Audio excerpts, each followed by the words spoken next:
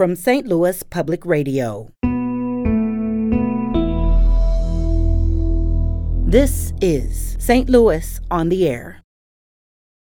It's interesting that he was trying to push these ideas so soon after we saw the collapse of those financial markets. Do you think that made his job harder? This was bad timing. Yeah, that could be it. I think the other thing is that the ideology that Rex has is that, he can just use his money to shape the region. He can walk in and say, I'm the king, I'm the feudal regent, and just spend his way into power. The problem that we always get into with sort of neoliberal ways of redistributing wealth through charities is that we always have to come to rich people on their terms and ask for things like access to art or sports or culture. And that's not really how culture should work.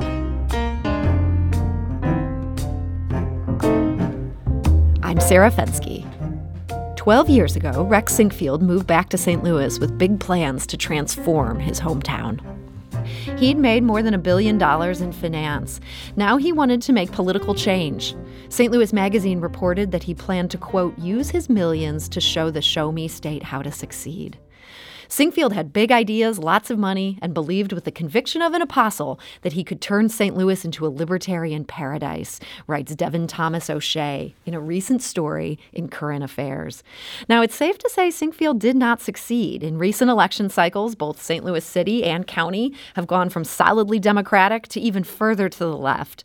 And most of Rex Sinquefield's signature policy initiatives have failed to gain traction. So what happened? And what lessons can progressives in other cities learn from it? Devin Thomas O'Shea's story is called How the King of St. Louis Was Defeated for Now, and how you too can topple your local hometown billionaire. It's a provocative story, and here to discuss it is Devin Thomas O'Shea. Devin, welcome. Hi, thanks for having me. So your story examines the wreckage of Rex Sinquefield's signature political initiatives. And as you point out, this was not a given when he moved back to St. Louis in 2009. You read the media coverage from the time. Did people treat his success as a given? Yeah, it was, this is in 2009 when everyone is still a little hungover from the Bush era and Obama is newly in office, and the Tea Party is sort of galvanizing against him. And I think it was pretty well understood even then that, the Koch brothers were astroturfing the Tea Party and making sure that it was a political movement that could get off the ground. So there was a lot of momentum behind these libertarian ideas. And as I quote in the piece, Jacob Weisberg at Slate sort of points out the absurdity of trusting, the heroic market that libertarians believe in, especially in the, quote, financial carnage of 2008. Mm-hmm. So it was a very different time, and it's interesting that he was trying to push these ideas so soon after we saw the collapse of those financial markets. Do you think that made his job harder? This was bad timing. Yeah, that could be it. I think the other thing is that one of the things that I really try to get to in the piece is just that part of the ideology that Rex has is that, he can just use his money to shape the region. He can walk in and say, I'm the king, I'm the feudal regent, and just spend his way into power, which he's done a lot of that. But St. Louis is an extremely complex political landscape with lots of different players and lots of different motives. And I think that was one of the things I think that is unique about St. Louis is the history, the fractured lines, and sort of these chronic problems that really can't be solved by just one guy coming in. It is interesting. You almost point to how ungovernable the city has become, the region has become, that this ended up helping the people that were trying to stop him in his tracks. Yeah, there's I wish that I could say that it was entirely grassroots movements or that I could point to Action St. Louis. Action St. Louis, the Arch City Defenders, all these grassroots political activists are huge heroes in this story. And, their work is incalculable. But there's also a bunch of different political interests in St. Louis, including just other rich people and political dynasties that didn't want to bend the knee to Rex, And this made his job so much harder. Yeah, that and sort of, I think, like you said, in the era in 2009, it's just a lot of people don't want to trust the market that had just bucked the entire economy. So you ended up coming up with 8 steps for people who want to replicate this success in stopping him elsewhere. And before we get to that list, though, I do want to mention that we reached out to Rex Sinkfield's spokesman for a comment, and the spokesman wrote, quote, "To say Mr. O'Shea's article is inaccurate would be an understatement. It's fiction and frankly libel. To our knowledge, Mr. O'Shea never reached out to Rex or anyone on our team for an interview request." Is that true? Did you attempt to get to his side of this? Well, I worked for Rex for a little while at SEAM, and I spoke to people who had worked at Pelopidas before. And Pelopidas is Rex's shell company, and it's not libelous, it's not fiction. But did you reach out to him for this story for Current Affairs? I did not reach out to Rex directly because I did not think that I would get a hold of him. Okay. But, I mean, the fact is, all of the stuff that I use is in the public domain. Everything that I cited in the article extensively is right there in plain sight. I just aggregated it.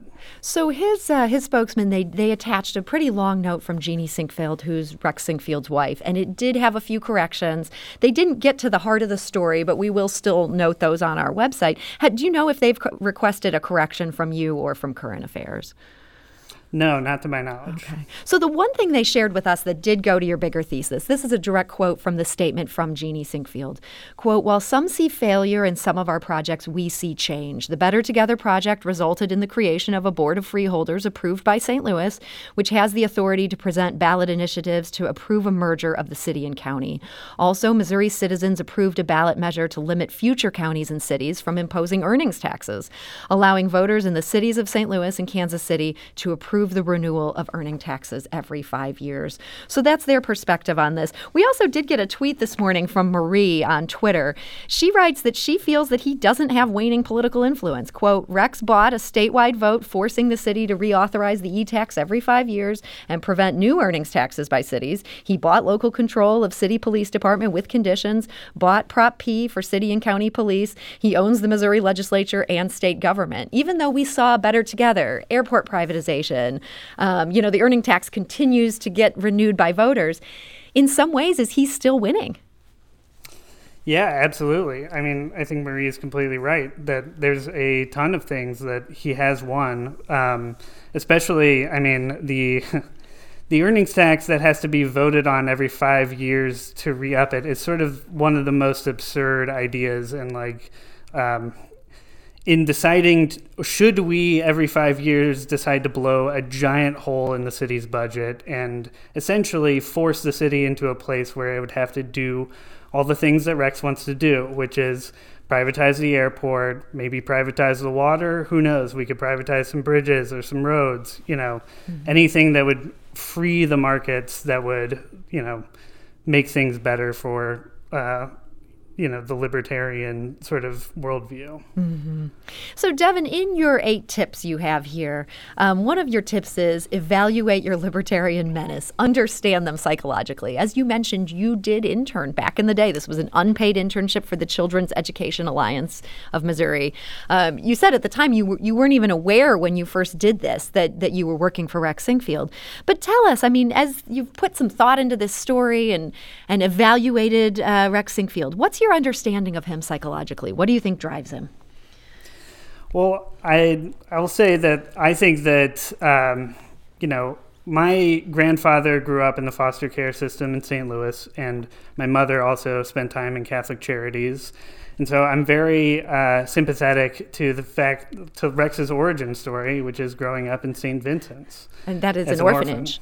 Yeah, which is in Normandy and sort of basically in the same area as Michael Brown, which is sort of a profound small city phenomenon. Mm-hmm. But I think that, it shouldn't be glanced over that Rex wanted to become a priest at one point and went to the seminary, and then at the Chicago School of Business came to this libertarian ideology under, the influence of guys like Milton Friedman, and how that ideology can, even if you have the best intent, even if you want to help lots of people, that ideology sort of demands that you do things like double down on libertarianism instead of ever admitting, like, perhaps the market cannot solve problems like violence or crime or healthcare or education.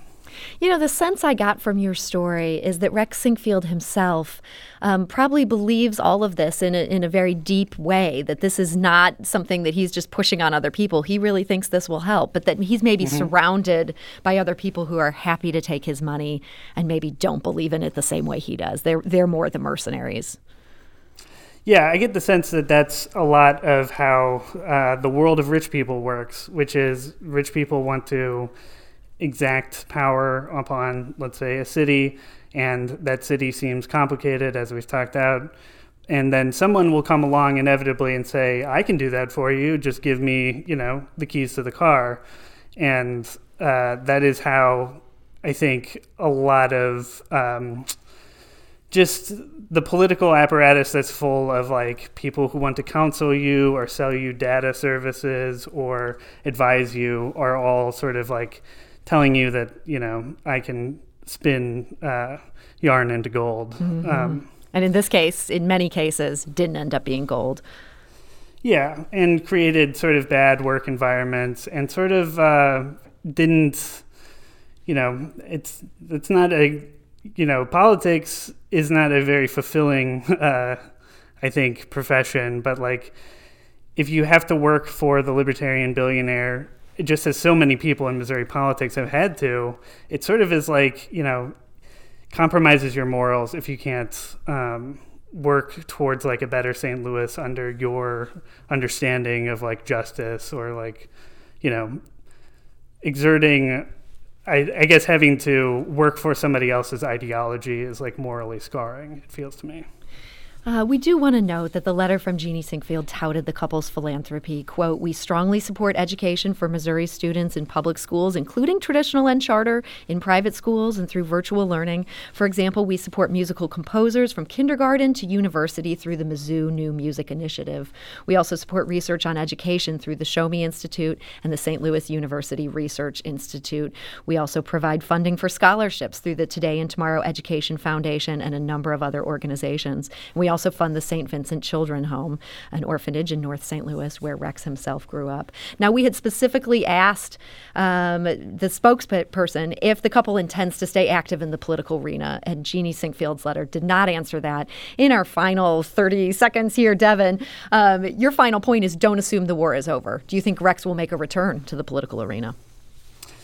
I don't know. I think that, just to say something of the charities, though, I recognize that charities are good and that, but the problem that we always get into with, sort of neoliberal ways of redistributing wealth through charities is that we always have to come to rich people on their terms and ask for things like access to art or sports or culture. And that's not really how culture should work. Well, Devin Thomas O'Shea, I want to thank you so much for joining us today.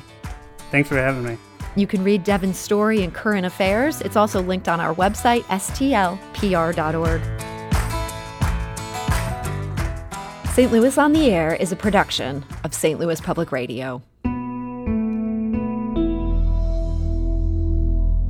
Understanding starts here.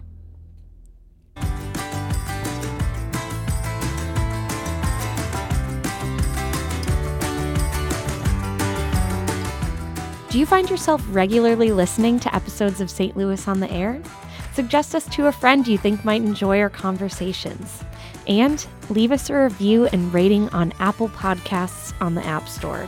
It's the simplest way to help people discover our show. Thanks.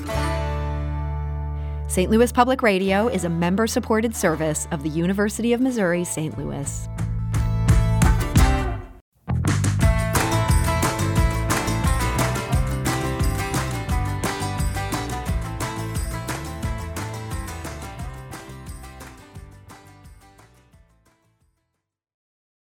Support comes from Missouri Forest Products Association, committed to sustainable and sound conservation of the state's forests, which support more than 41,000 Missouri jobs, resulting in a $10 billion industry. ChooseWood.com.